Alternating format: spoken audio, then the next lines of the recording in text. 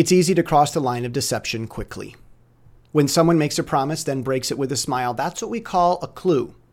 One of the greatest dangers is people who seem to care while their constant recommendation is to waste time. Mealtime is an all-time favorite. Jesus taught his disciples by working together in daily life and chores.